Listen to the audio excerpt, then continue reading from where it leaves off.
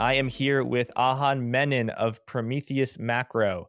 Ahan is a macro analyst who looks at many different things: the business cycle, liquidity, inflation, growth, a very data driven approach. And I'm very glad to have him. Ahan, welcome to Forward Guidance. Hey, Jack, it's great to be on. I've been a listener for a minute, so glad to contribute. Me too. What are you thinking right now? We're recording on August 30th. This will come out in early September. So many people thought we would be deep in a recession by now. We're not. So many people thought the stock market would continue to go down. It hasn't. In the past 9 months, past close to a year. Wow. Been in close to a bull market. What's going on, and what are you thinking right now? When you think about how a tightening cycle typically progresses, right, you usually have nominal activity running really hot, inflation is high, and policymakers kind of come in and try to cool down demand and curtail inflation by raising interest rates, right? And the channel they usually have to do that, right, is to raise interest rates, which impacts debt service costs, right, for the private sector. And I think there are quite a few things that are unique in this cycle, but what has been particularly unique is that what actually impacts the private sector is something called net interest expense, right? And that net interest expense is just your gross interest expense, which is how much you're paying on your debt, minus the income you're receiving on the interest income you're receiving on your assets. And what we've had over, say, the 2000s, and particularly during COVID, is you've basically had a lot of cash and treasury assets, right, short duration treasury assets pushed into the private sector relative to a private sector deleveraging on the liability side. And so when you look at that picture, that net interest expense to the private sector hasn't actually risen that much. And so nominal activity hasn't been curtailed.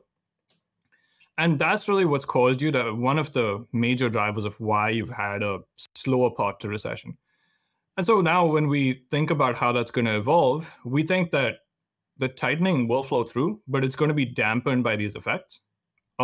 And you do need to pull another couple of levers to get sufficient tightening to elicit a recession. And so when we look out at the picture, taking into account this and a few other things, we think that if policymakers actually stay the course, and that's critical, they have to stay the course both in terms of liquidity tightening and maintaining existing tightening, that it becomes reasonable to start thinking about a durable downturn in real GDP starting in around March of 24.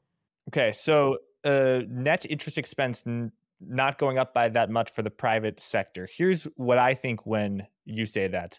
Tons of low yielding assets were created when interest rates were at zero, mortgages at 2 or 3 or 4%. A lot of those were owned by commercial banks, but particularly the Federal Reserve. So now people are paying those very low interest rates that they got locked in, and they're receiving the short-term interest rates in treasuries, or the private sector is receiving those assets. So I actually kind of relate that to an inverted yield curve. So that is if customers are paying the long end and receiving the short end, they're actually doing pretty well in an inverted yield curve.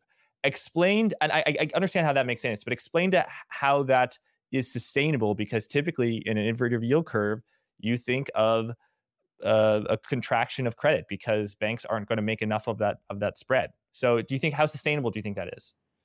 Right. And I don't think it's not, an inverted yield curve essentially on some level invalid, like it violates the time value of money, right? And so inverted yield curves are typically not very sustainable dynamics. And so I don't think that it is a sustainable dynamic.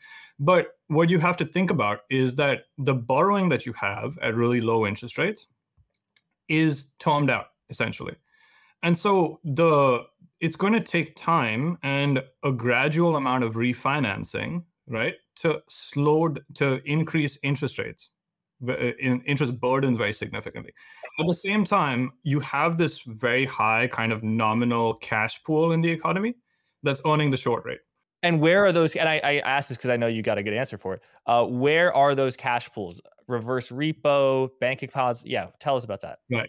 So there are a few of them, right? So you do have a good amount in bank deposits, but you've actually seen a pretty large migration from bank deposits to money market funds. And that's come partly from institutions, right? So, you can think of corporates managing those cash pools, and you can also think about households trying to say, hey, like, we're not getting that much at our bank deposit. Why don't we migrate to a money market fund? And so those money market funds, right, by our estimate, the actual income benefit that you're getting is something close to 2% of GDP, which is a huge ballast if you think about it to nominal spending. And so when you actually think about what needs to happen, right, is you need to slow incremental financing.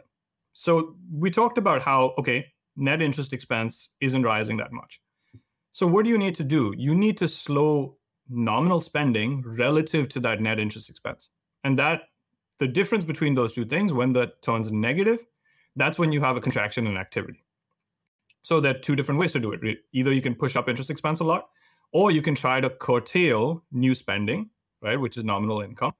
And that's what I think the Fed has to do by leaning both on liquidity and keeping policy rates tight. Because a large part of spending that's in the economy comes from levered spending. Comes from what spending? Levered spending, right? So residential, non-residential, equipment spending, things like that. And those items, right, are sensitive to new financing. And so the higher interest rate you kind of have, the less incremental spending you're going to get in those areas, and you're going to have a deceleration in nominal income. And so we've seen some of that already. We just need a lot more. At the same time, right, because of these kind of net interest dynamics that we're discussing, and probably three other factors that we can discuss, you've had a way more resilient economy and resilient consumer, right? And I think that this is particularly important in this cycle, that the Fed has to actually lean on financial conditions to be able to cause a rise in savings rates and bring down consumer spending. And the combination of those things is the package that gets you to a recession. But without that package, so the less items you have on that package, the slower the process. And is the current level of interest rates of 5.5% and quantitative tightening, the level of quantitative tightening the Fed's doing, is that sufficient for that package? I think over time, yes. So I think if you take the package of quantitative tightening as it is with Treasury issuance today, right, and we can talk about the dynamics of Treasury issuance and whatnot, but I think that if you take the combination of quantitative tightening, long duration supply, and existing interest rate tightening, and you hold those conditions for six months, that is enough. But you need to be able to sustain those conditions. Okay. How does the Treasury issuance, the U.S. government funding itself by issuing debt, how does that change, and why might that change now? Right. So I think about 3 weeks ago, you had a pretty big sea change in what is broadly the liquidity ecosystem. Okay. And so I think before we get into it, I'd like to take a step back and kind of just talk about how we think about liquidity, because I think it's a telling conversation, right? So I think that when you think about liquidity, we try to have a comprehensive definition of what liquidity is. So for us, liquidity is the flow of cash and cash-like assets that potentiate spending in the real and financial economy. And so the more cash and cash-like assets you have in the system, the less risk you essentially have, right? But there's also more potential to take on risk. So you can imagine there's a lot of money market fund money, or there's a lot of cash injected by the Treasury through fiscal, and you just have potential to take on more risk. And so when you're really trying to measure liquidity, what you're trying to do is you're trying to measure aggregate economy balance sheet risk, right?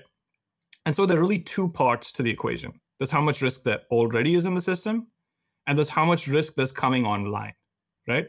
And so whenever an entity of any kind, like a corporation, a household, the Treasury, they issue a security, they're actually pushing risk into the system to varying degrees depending on the type of issuance. So what has happened recently?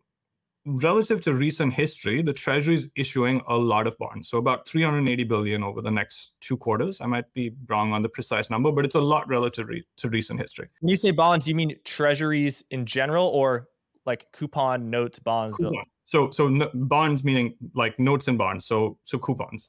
Yeah. So a treasury bill is something that doesn't have a coupon. So you buy it at $99 and you redeem it at $100. That's your yield. Whereas a coupon is something that you get paid every quarter or every 2 quarters, and that's what an interest payment. So bills are, you're saying, are cash treasury bills that the U.S. Treasury issues, as it has done recently, is funding itself with very cash-like assets. It doesn't require a lot of balance sheet capacity to take a treasury bill onto your assets. It's basically having a bank deposit, but it's with the U.S. government instead of and it's a security, whatever. Whereas a 30-year treasury bond or an agency mortgage-backed security or a non-agency mortgage-backed security, or let alone like a corporate bond, those have some credit risk, duration risk, and those require a lot more balance sheet capacity. So, right, exactly, nailed it. So what is happening now is that relative to recent history, the Treasury is increasing its duration of issuance.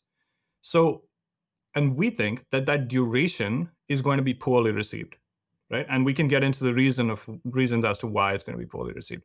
And if that duration is poorly received, the only way those bonds are going to clear, and they have to, is through higher yields.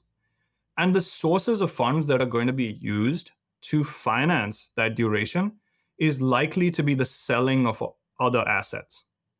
The combination of those things is an injection of risk, right? Which is also an injection of volatility, which as a package decreases system-wide liquidity. And that's the liquidity impact that's coming online. So liquidity conditions have been way better over the last 12 months or so. But we're kind of at an inflection point in that. And would you say that the Treasury's decision to issue cash-like securities, Treasury bills, recently after the debt ceiling, that would you say played some role in the the appreciation of the stock market? Yeah, absolutely. Because if you think about, so, and now this goes into the nitty gritty of how it's funded, right? So how are the Treasury bills funded? The Treasury bills are largely funded by this release valve that's in the form of the reverse repo. And so that issuance of bills was really easily absorbed by the private sector, because you have lots of nominal activity, fiscal stimulus, all these things pushing money into money market funds. Those money market funds don't really have a place to park it, so they go to the reverse repo. And then when bills are issued, bills look attractive. And so it's very easily absorbed. Now, the thing is, what is changing is that as you have more and more Treasury bond supply, first off, the assets in the reverse repo aren't really looking for Treasury bonds. They are not looking to take on duration risk, right? And in some cases, they can't. So yeah, money market funds, so they own short-term assets. There was a shortage of assets, of short cash-like assets in 2021. So it went into the reverse repo facility, effectively, not actually, but effectively a deposit facility with the Federal Reserve. So even though they're lending, the Federal Reserve collateral, as if the Fed needs collateral, but that money is coming out of the reverse repo facility to buy the bills. But it can't come out of the facility to buy bonds because they can only invest in cash-like securities. Exactly. It's not up to you. Even if you think duration is attractive, you can't buy duration. And so what we think is that if you actually look at, so the reverse repo is out as a potential funding source for this duration, right? And then when we look at two directly and indirectly levered players that could possibly, so that there are three options in terms of what you can do to buy Treasury bonds. You can sell assets that you own, right? You can move from cash, which is also selling assets, but that's a technicality. And you can also lever up, right? So there are two entities that directly and indirectly lever up, right? There's the hedge fund community, right? But the problem with levering the position is that you have really poor carry characteristics, bad trend, and you already have discount rate cuts priced into the curve. Because there's interest rates are high now. There's an inverted yield curve. You'd be borrowing at 5.5% to buy an asset that yields 4%. So you're losing money every day, which is not a good thing. So unless they cut 200, 300, 400 basis points, you're not going to make much money on that trade. Not going to make any money on that trade. And so the levered hedge fund community is going to have a lot of trepidation getting involved, right? At the same time, you can have commercial banks come in as buyers, and they will to a certain extent. But you have to remember that they're essentially synthetically long the same position because they have to play short-term deposits, right? And so when we think about those two players, it's unlikely that those two guys are going to underwrite risk. And then you can have the last player, which is going to be asset managers, households, and things like that.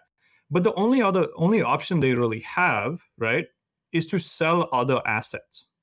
And so that's what we think is going to be the pressure on the liquidity ecosystem. And so when you think about it, that means yields higher, and that also means asset prices of a similar duration lower.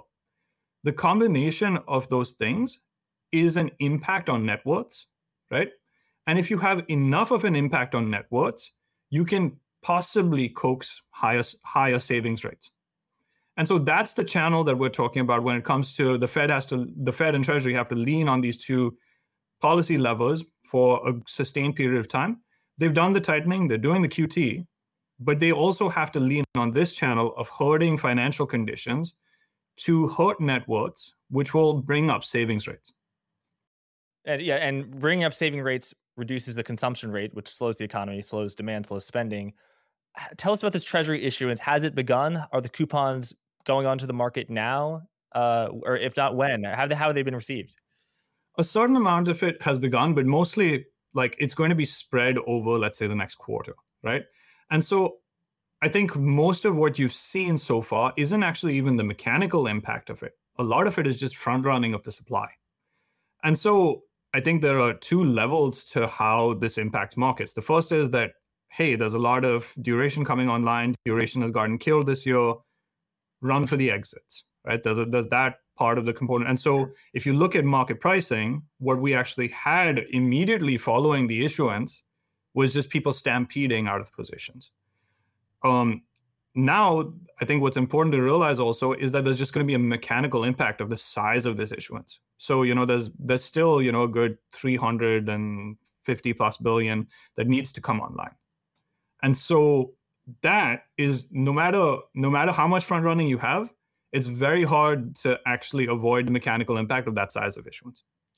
And when you run a back test of Treasury coupon issuance, 10-year note, 20-year bond, 30-year bond, relative to asset price performance or liquidity conditions, what results do you get? Because there are many instances where the Treasury issues a ton of debt, and actually those are some of the best performing periods, right? Like I'm going to take, late March 23rd, 2020, the bottom of the stock market, to March 23rd, 2021, huge amounts of Treasury issuance and huge stock performance, right? So it's the back test is a little difficult, I imagine. Right, and so this is what we specialize in. So this is a great question, right? If you actually look at the combination of things, okay. So what are the combination of things? You look at a hiking cycle. You look at inverted yield curve, which is steepening, and you look at massive issuance. You can probably find about, since I would say 1965, about 3 months of back history. And so you're not going to get much out of that process, right? I think what you have to recognize, right, is that you need to have a really good mechanical understanding of how this stuff plays out, and that any one dimension of these things, right, is going to be misleading. Because if you, as you mentioned, usually when you have very large issuance, it's when interest rates are being cut in response to a financial crisis of some kind. And or the Fed is doing quantitative easing. Exactly. And which is also in response to bad conditions, right? And so when you put that picture together using only one dimension of it, you're going to get a very misleading picture, right? It's like saying, oh yeah, every time the yield curve is inverted, you buy bonds. It's not always a good thing. And so you need to have a more comprehensive set of measures. And I think also understanding that these dynamics are pretty rare. And so you need to have a good mechanical understanding of the pluses and minuses that come from each of these components. And so you say 3 months of back tests for this period, going back to 1965, and remind us what exactly the conditions are. Do you remember what the time was? So how do you, as someone who pays a lot of attention to looking at history, to learn from history, so you can try and get a sense of what's coming in the future, when you have so little to run on? I mean, how do you how do you formulate a view when there's so little precedent? It's about taking into account what are the different levels, right? So you're trying to, what you essentially have when you have issuance is you have rising nominal GDP, right? Because that issuance directly actually feeds into nominal GDP, and you can actually see that in deficits or the fiscal impulse, and there are many different ways to calculate that, right? On the flip side, you also have this liquidity impact that's coming from issuance, right? And what you have to be able to wrestle with is that those are effectively two opposing forces. Because a flow into nominal GDP is a benefit to asset prices, especially if that flow into nominal GDP is not well priced, right? At the same time, you also have this decline in liquidity conditions. And so one of the things that we were really vocal about, over the last month or so was that until you have a very serious deterioration in economic conditions, stocks can outperform bonds for this very reason, right? Because issuance, while it's bad for all assets because of the liquidity impact, it also flows into the economy. And it's flowing into the economy primarily through interest expense right now. And that is a benefit for stocks versus bonds. The outperformance of stocks versus bonds this year has been something for the record books. So you think it will continue, at least for the short term? This is something very tactical, right? And to stay very close to the exits on. So our slow moving strategies have actually moved to actually short both stocks and bonds because we think that growth expectations have approached a local top. And we can get into the discussion on that. But I think that what you also have to kind of balance with that view is the fact that until activity turns and markets decide that activity has turned, stocks and bonds can both go down at the same time, but stocks will outperform bonds. Mm-hmm. So you're short both assets now. Yeah. But you think bonds probably a little better short than stocks, maybe. Probably, yeah. So when we net out all the things, right? I think there are probably three things to consider, right? There's the inflation outlook, there's what's priced into the curve, and there's the Treasury issuance. So we already discussed the Treasury issuance, which we think is going to be a weight on assets. It's going to be a curve steepener, right? Then there's where we think inflation is going to be, right? And we think that inflation, PCE, core PCE inflation, by around mid-year next year is going to be somewhere between 3.4 and 3.6%, right? And that number is going to be grossly inconsistent with the cuts that are priced into short-term interest rate markets. So you have cuts starting around mid-year next year, or maybe a little bit earlier, and that doesn't make sense. And sorry, why doesn't that make sense? Because you need to be below 2%. You need to be at or below 2%. And so there is so you have about 5 cuts priced into the Fed funds futures curve right now. And that is only consistent with recession and inflation below 2%.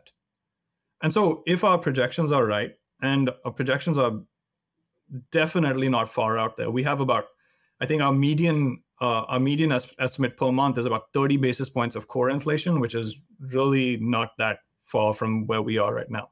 So it's somewhere like 3.5%. That's 3.6%, right? Something like that. So that's what we think we're going to get on a month-on-month basis. And over the last few months, over the last 6 months, we've actually had a higher rate of core inflation. And so when we look at those estimates, even if we do start to have some amount of recessionary activity, like when we expect, it's still not going to cause massive deflation. And so what's priced into the curve doesn't really make sense. Why won't a recession cause deflation or severe disinflation as it so often does? So it will, but the thing is, to actually achieve the Fed's objectives, you need to have a protracted period of it, right? So you can have deflation for a month, right? You can have deflation for 2 months, but for the Fed to durably get to its 2% target, it's just not going to be enough.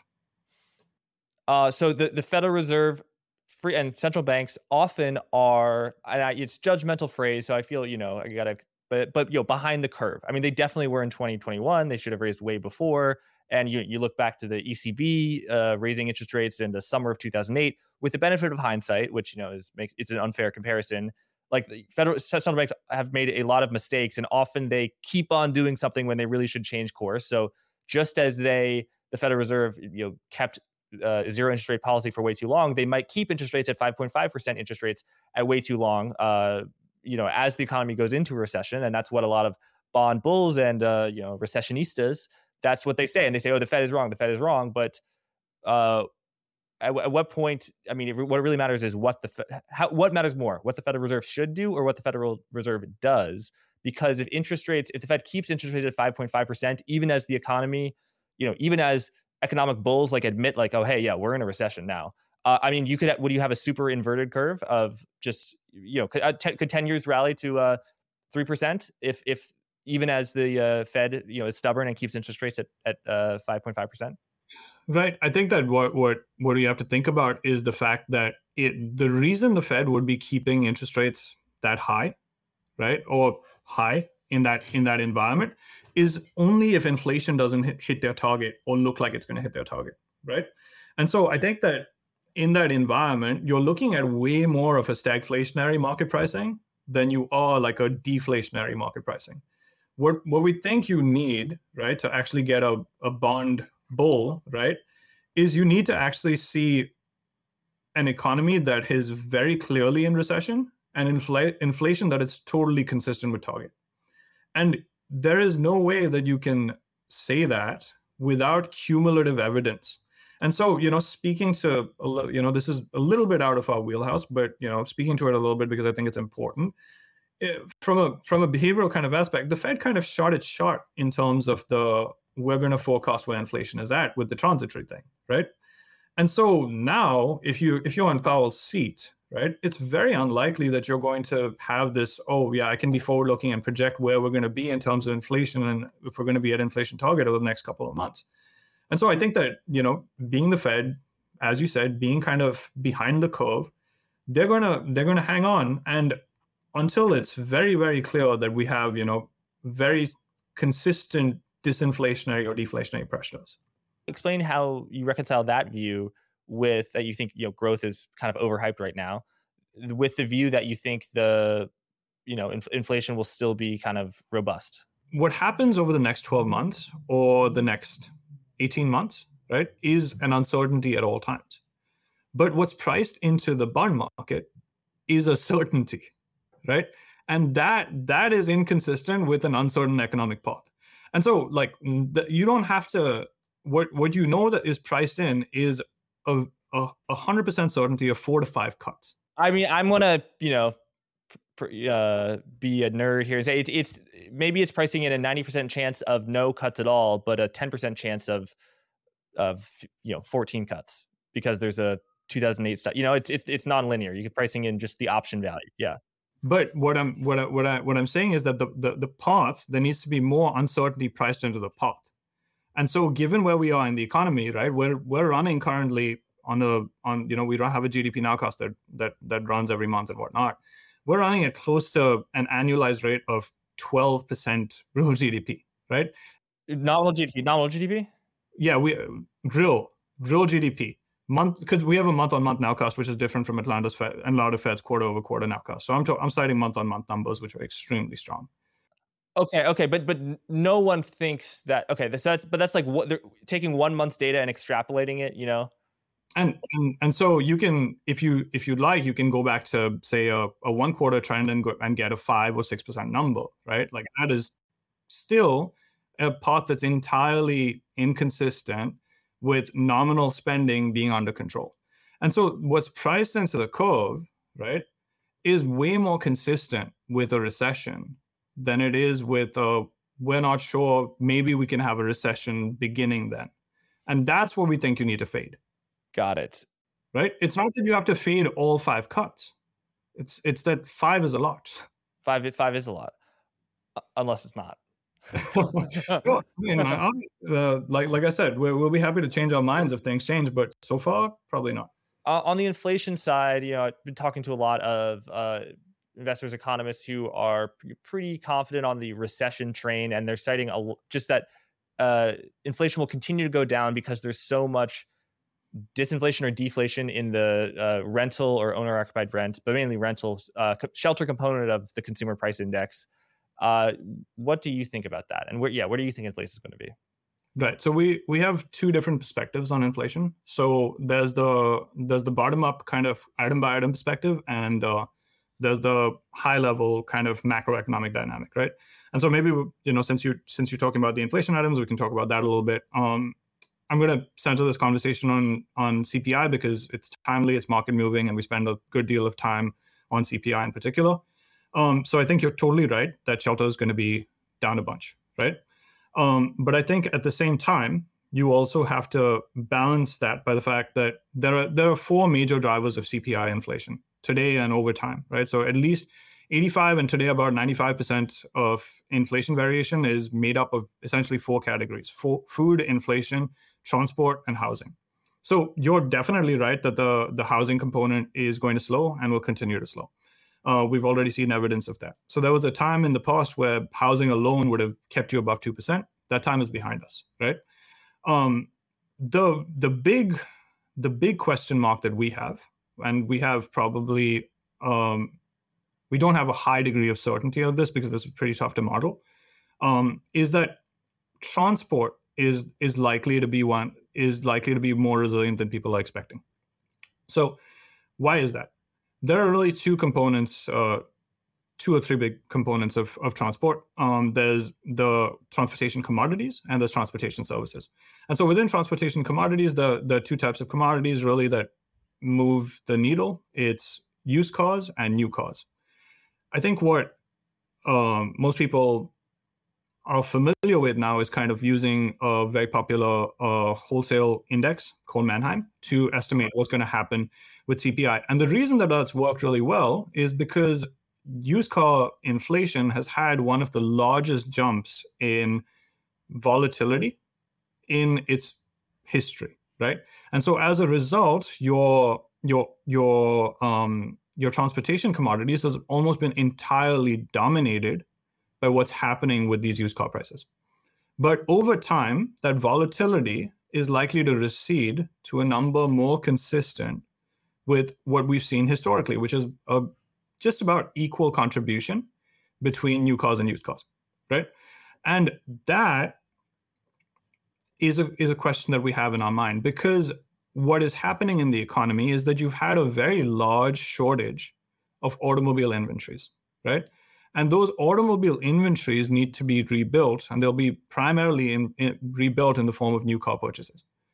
And so when we net out those two impacts, it's very unlikely that we can continue on the same path of disinflation that we've been on coming from transport.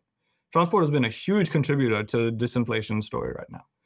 And so when we look at that impact, right, of new cars, used cars kind of normalizing, and you have basically just a less negative picture, we think that that is going to be kind of the fly in the ointment of the, glide path to 2%. So that's kind of the bottom up perspective. So I'm just looking at the consumer price index for used cars and then for new cars. So for new cars, it's still a positive rate of inflation, but the rate of inflation has gone down. And for used cars, you're seeing a rate of deflation, but prices are still well elevated against a historical level.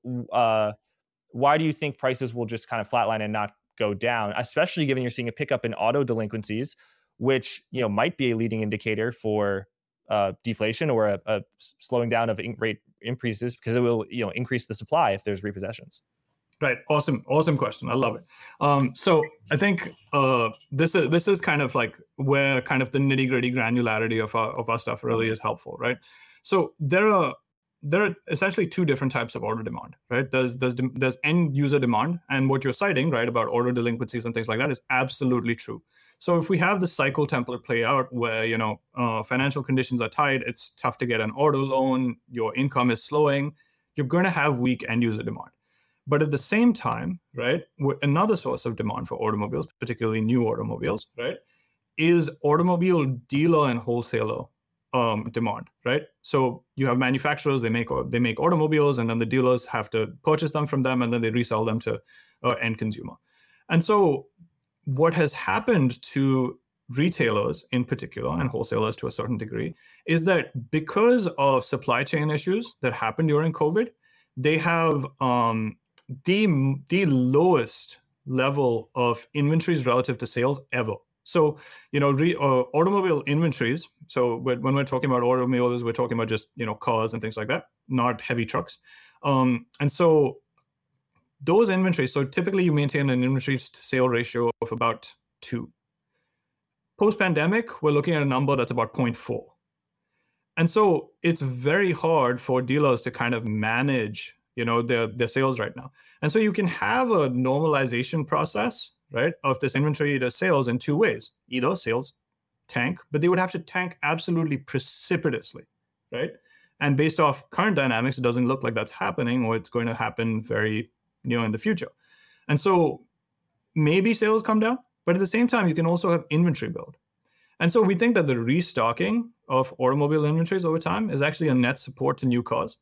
And I think that this whole discussion, right, is much more about, it's just unlikely that we're going to continue deflation in the transportation sector at the rate at which we're going. Much less about, we're going to see a resurgence in transportation inflation to new highs. That's right. And I think that that's one of the things that is really not kind of this would be obviously hard to figure out, but I don't think it's one of those things that's well appreciated and well priced. And so when you're thinking about kind of the plus and minuses of inflation, we think that, hey, even if you hold automobile demand or automobile inflation, flat, you actually won't get to 2%. So where's the inflation going to come from? So if you have sustained food and energy inflation, roughly positive, even if you account for the disinflation that you've seen in housing, plus some stuff that's likely to happen with medical insurance, the combination of those things will keep you in a higher inflation environment. And that's kind of the bottom-up, item-by-item specific. All right, what is your prediction for core inflation? So X energy, because price of oil, could be 300, could be 10, like who knows? And it's such a volatile component. The Federal Reserve says they pay more attention to core inflation, but obviously headline, is very important because it's so volatile. But yeah, so not including house food and energy, which anything could happen. Where is the source of inflation going to be? Right, and so when we talk about core, right? So I think there's a distinction between. So the analysis we discussed is about CPI, right? And CPI tends to be more good sensitive and weighted more towards goods. What the Fed cares about is core PCE, and that tends to have a little bit more bias towards services because it's a broader construct and more consistent with what's in the broader economy.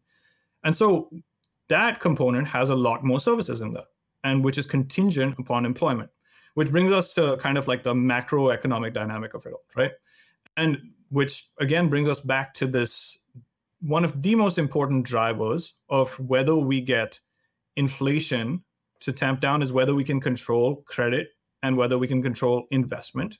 The reason that you need to control credit and you need to control investment is because you need to hurt profits enough to have layoffs. Those layoffs are what's going to cause you to eventually have reduced wages, right? And so when we look at the macroeconomic dynamic of what's happening with net interest expense relative to what's happening in nominal incomes, we're just not going to be at that point very soon. We'll get there. But, and this kind of speaks to the more typical, like jargony, inflation is the last thing to fall, right? So even if your base case is, okay, we get a recession in Q1, Q2, whichever one, take your pick, inflation's not going to fall until after that.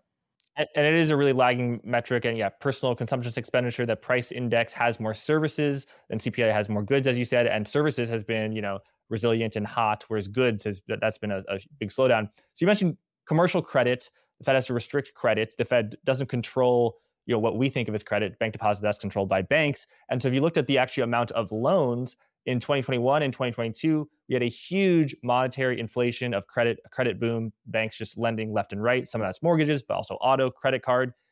So I'm just looking at loans and leases and bank credit for all commercial banks from Fred. Interestingly, that's at $12 trillion. That's been pretty flat since late February, early March. And, in early March, Silicon Valley Bank failed. So, I mean, if you continued to have this flatlining in credit, I would be surprised. I mean, conventional wisdom would say that if there's a flat line, if we're still at 12 trillion in credit in a year, that the economy is not doing hot. And then you look at, so that's mortgages, but then there's consumer, commercial and industrial loans, that's down. Credit card delinquencies are up. Auto loan delinquencies are up. So yeah, I guess if the consumer is so strong, and look, I don't really necessarily disagree with you. I'm just, for the sake of argument, it's kind of assuming the opposite case. But if the consumer is so strong and we have 3.5% unemployment rates, why are credit card delinquencies going up? Why are auto delinquencies going up? And why are banks not extending credit? I mean, they've been flat over the past 7 or 8 months. Those just seem to me to be not sufficient conditions for a recession, but perhaps necessary ones. So I think that the main thing is, right. So those are two different channels. So the consumer credit card delinquencies, right?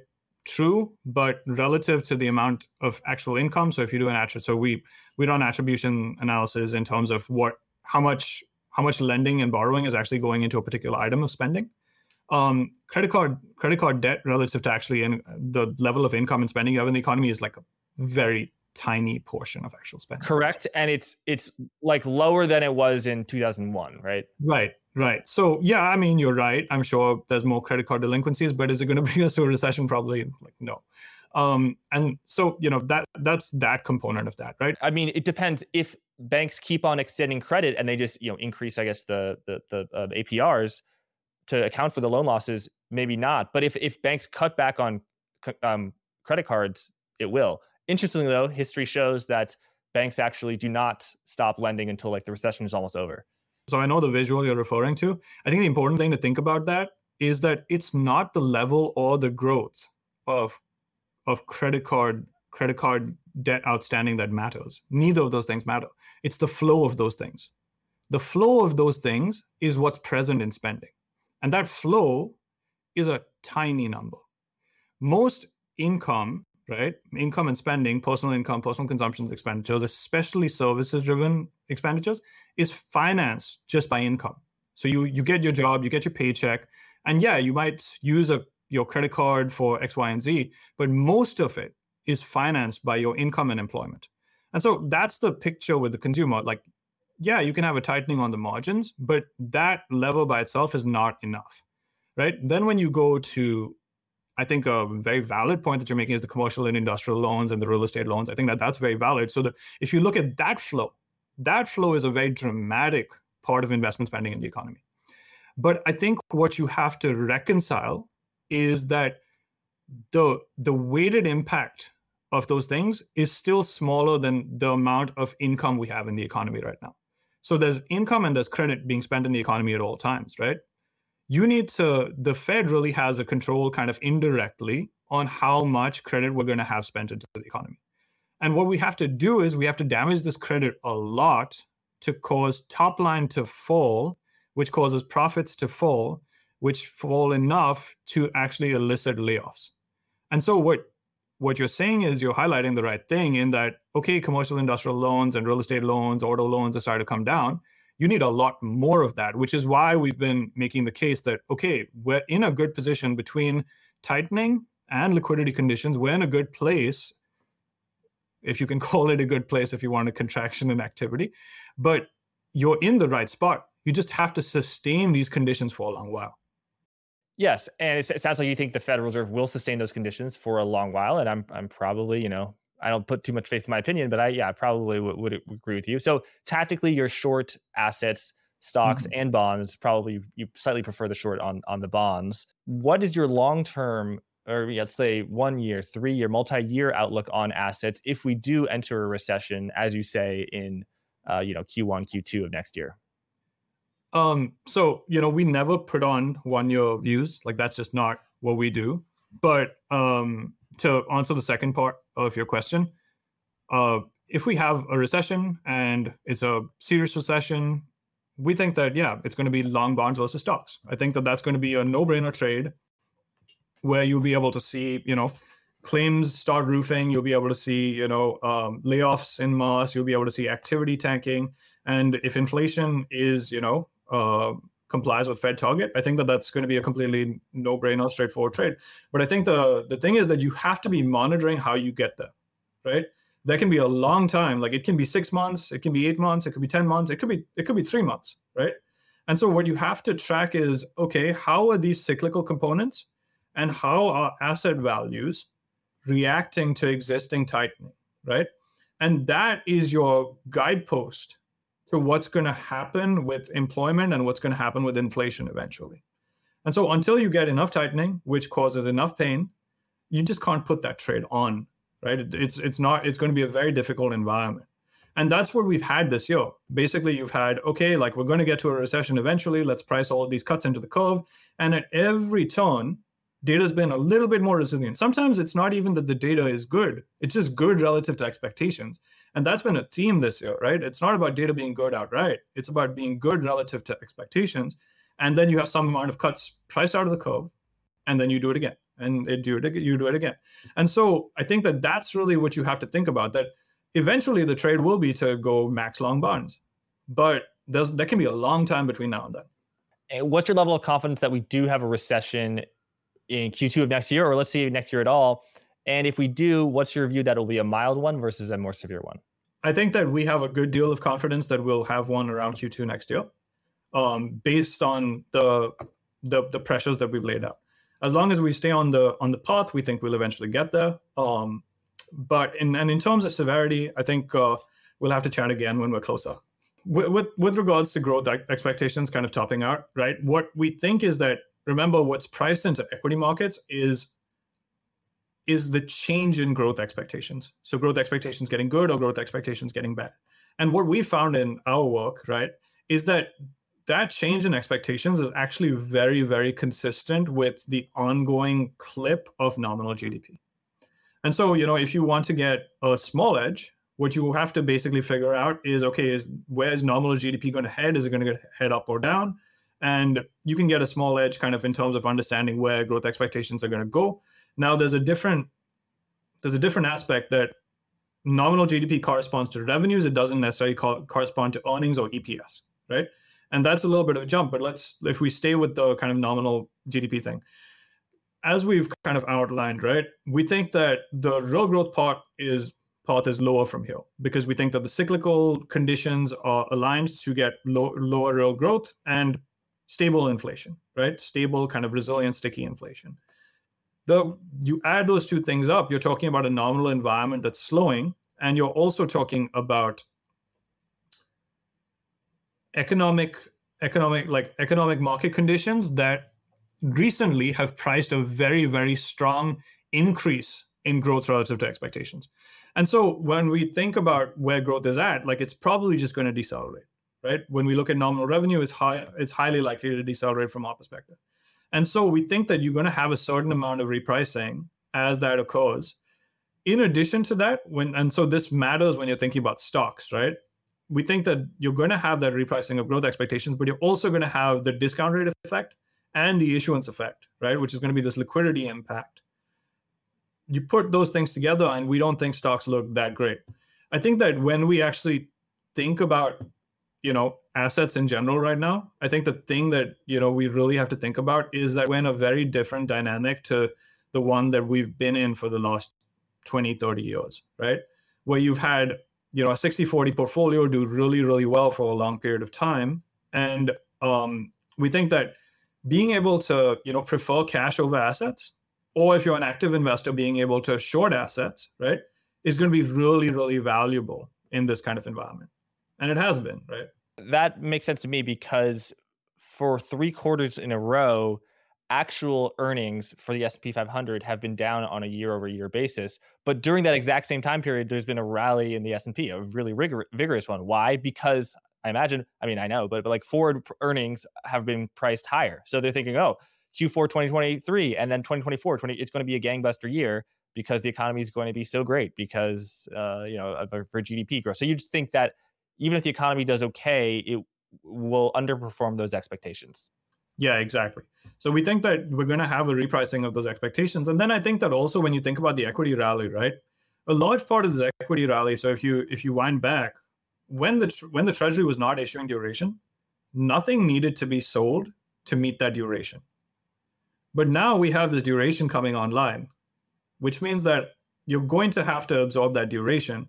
And one of the sources of absorbing that duration is going to be a pooling of risk, right? So somebody is going to sell their credit to buy a Treasury. Someone else is going to sell their stocks to buy that credit. And so what we're going to have is essentially, the portfolio rebalance effect in reverse. And so I think that was also one of the major things when you're thinking about this equity rally. We do these macroeconomic decompositions of the drivers of asset markets, right? And I think that the way we always think about it is that liquidity conditions potentiate whether assets are going to fall or rise, right? So a balanced asset portfolio is going to do well when liquidity conditions are good. But what determines the intra-asset returns, right? So is it stocks versus bonds, is it commodities versus stocks, is growth and inflation conditions. And so what do we have? We had liquidity, right? Because of what happened with SVB, what happened with Treasury issuance, and all of those things actually improve, right? On the margin, which means that basically the Fed and Treasury were actually pulling liquidity out of the system in 2022. That stopped happening. Nominal GDP was really strong. And we haven't actually talked about the private sector liquidity kind of stuff, but nominal GDP was really strong. And that actually flows into private sector liquidity. What do you mean private sector liquidity? We haven't talked about that. I thought we did. So I think that yeah. So people often talk about reserves and treasuries and stuff like that. Like that's one aspect of liquidity, right? And so remember how we were talking about liquidity is really basically about how much risk there is and how much risk there is being issued into markets, right? The Treasury and the Fed aren't the only people that operate there, right? There are corporates, there are financial institutions, there are households. All of these players are part of the liquidity ecosystem.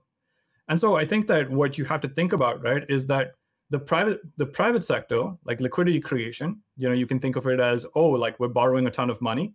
Do we borrow it, at a long duration or short duration? There are financial intermediaries who, do things like repo, right? So when financial conditions are really good, we engage in a lot of repo, usually backed by either, MBS or treasuries and things like that. And so you have a very large component of liquidity, which is also private sector liquidity. And that would be counted in M2? No, it would not. Because M2 largely contains only deposits, right? Yep.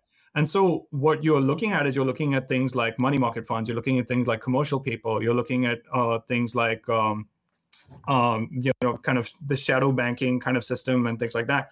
And so what happens there, though, a really, really large part of that liquidity actually just flows from nominal GDP. So the way to think about it is, okay, you have a massive, massive increase in nominal GDP, right, coming from inflationary pressures in 2022.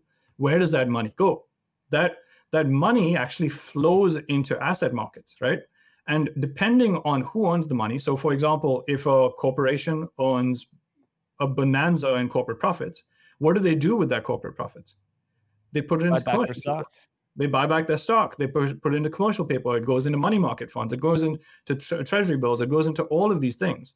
And all of those effects, right? And so you can think about the people issuing those things, their issuance is really easily absorbed. And so there's a very big component of liquidity that is pro-cyclical private sector liquidity. And so what happened from our perspective in the liquidity ecosystem is that the policy impulse from liquidity flatlined, but the private sector impulse was strong through the entire year. And so the policy impulse is such a big force in markets today that what it does basically just overshadows anything the private sector is doing nowadays. And that's why, you get to only focus on RRP and bills or whatever. But if you wind back, and so this is one of the things that we do, we build liquidity strategies, and we try to have our liquidity strategies not just work in the 2000s, we try to have them work in the 60s. And so when you actually go back and wind back in time, the Fed and Treasury were not the dominant players in the liquidity ecosystem until the 2000s. And so you have to have this understanding of what's happening in the private sector as well. And so when we looked at that, what we saw is that, okay, the Fed and Treasury kind of flatlined in terms of their liquidity contribution. But what happened with the private sector is just massive amounts of issuance and activity. Oh, so you're talking about like investment bond deals being done, equity issuance, that type of stuff. Yeah, okay. That type of stuff, because it's all part of the same liquidity picture. And so when you actually look at that, right, that really skyrocketed last year.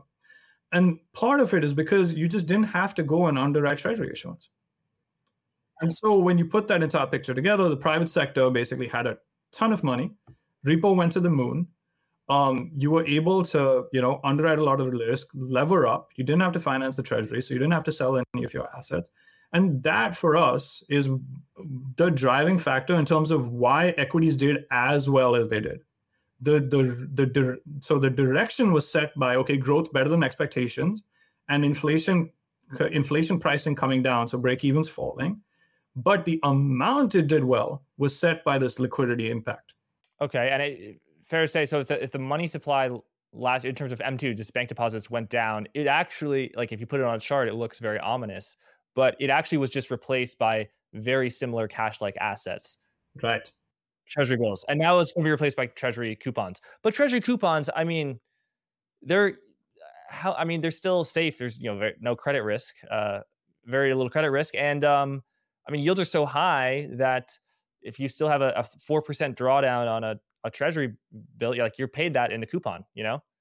I mean, like all these assets that I feel like just in the rate world, it's funny. No one really cared about floating rate products when interest rates were at zero, and they would have been protected if they had floating rate products with the interest rate rise of 5%. But now that interest rates are at 5%, everyone's talking about how to protect your portfolio from rising rates. It's like, I don't think interest rates are going to 10%. It's too late. You already lost. Like maybe buy some duration, Right.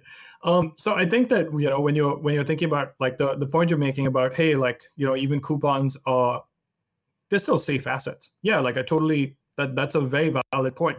But the question is safe relative to what, right? And so this is a big part of the liquidity thing that I think is very underappreciated.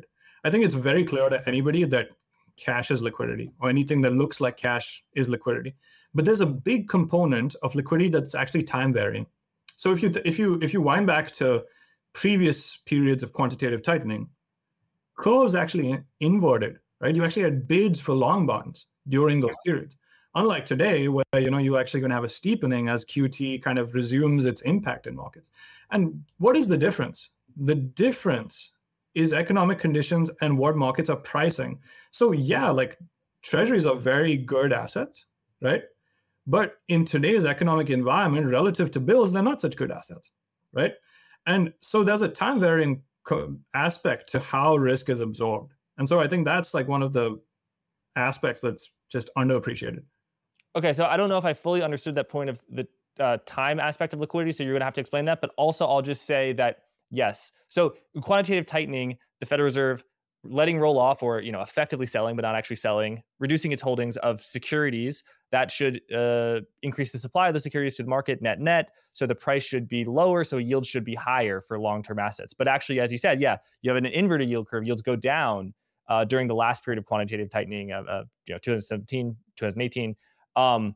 But and you're saying, oh, this time around it's different. But I will say the yield curve, inverted in April of last year, and then QT began July of 2022. You tell me. I mean, it ratcheted up, but the yield curve steadily got even more inverted through then. Yeah, but 90% of that inversion is actually probably 95% of that inversion is just short rates, right? And so, like, there's a difference between a bull steepener and a bear steepener, right? And so, you had a bull flattener and a bear flattener. And so, what you've had this year is like most of the inversion is just caused by short rates going up, right? And that's very different from the dynamic that we're discussing, where you kind of have like, QT going on without interest rate hikes happening, right? And you actually have bonds bid. So this is the time varying aspect of it, right? Like, which is just a complicated way of saying that changes over time. The reason the reason that it changes over time is because in a certain economic environment, certain types of assets are more or less risky, right? And in today's environment, if you look at elevated nominal growth, potential for inflationary pressures and things like that, bonds are just not insulated from those pressures, right? But when you wind back to previous periods of QT, we actually had just a disinflationary, possibly even deflationary environment. So it's just way easier to absorb that issuance. And so a big part of what happens with liquidity is actually just driven by what's happening with growth and inflation, which is just a different way of saying, hey, like, are people going to easily absorb these assets that are coming online? How risky is it? Changes over time, right? But what we do know for sure is that cash or cash-like assets are not typically risky. And so whenever you start deviating from cash and cash-like assets, right, you start introducing more risk into the system. How that risk is absorbed depends on economic conditions. Anyway, well, Ahan, tell us about Prometheus Macro. Obviously, your Twitter account is Prometheus Macro, but Why do you start the company? What kind of research do you provide to clients? And also, why the name Prometheus? Those are good questions, man. So yeah, I think so Prometheus is a systematic macro research firm, right? And we're really dedicated to the democratization of finance. And what we're trying to do is we're trying to level the playing field and give day-to-day, everyday investors access to some of the highest level elite institutional tools and resources you can have. So we provide research ranging from, daily trading signals to 50-page in-depth research reports on everything that's happening in the US economy that you could imagine, right? And, what we're really trying to do is create a very, very granular, moving picture of what's happening with the economy. And what we add to that is that we try to take our understanding and systematize that understanding to create rules-based systematic portfolios to help investors kind of navigate through market cycles. And that's kind of what we do in a nutshell. There's also a name Prometheus, right? Prometheus, as you can imagine, was inspired by the Greek Titan who stole fire from the gods and gave it to man.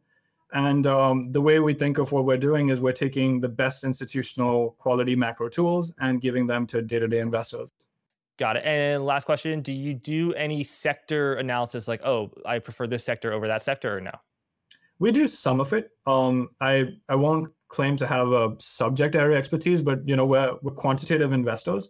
So we do positions across commodities. So I think we cover a universe about 50 different ETFs, which span the commodity, fixed income, and equity universe, right? So we do sectors and things like that. And most of the alpha that we prospectively have over there comes from our quant signaling process. I wouldn't have any very specific color to give you on any particular sector. It's just like the computer told me to do it. The computer told me to do it. Yeah, let's go with that. There we go. Well, Han, thanks so much for joining us. It was great to meet you, and thanks everyone for watching. Likewise. Thanks a lot, Jack. Forward Guidance, the program you just enjoyed, hopefully, can be viewed on YouTube at Blockworks Macro or heard as a podcast on Apple Podcast and Spotify. Episodes are typically released on Apple and Spotify a few hours before they air on YouTube. Please leave a review on Apple Podcast if you feel so inclined. Also, you can get 10% off to Permissionless 2023 and Blockworks Research using code GUIDANCE10. Thanks again, and be well.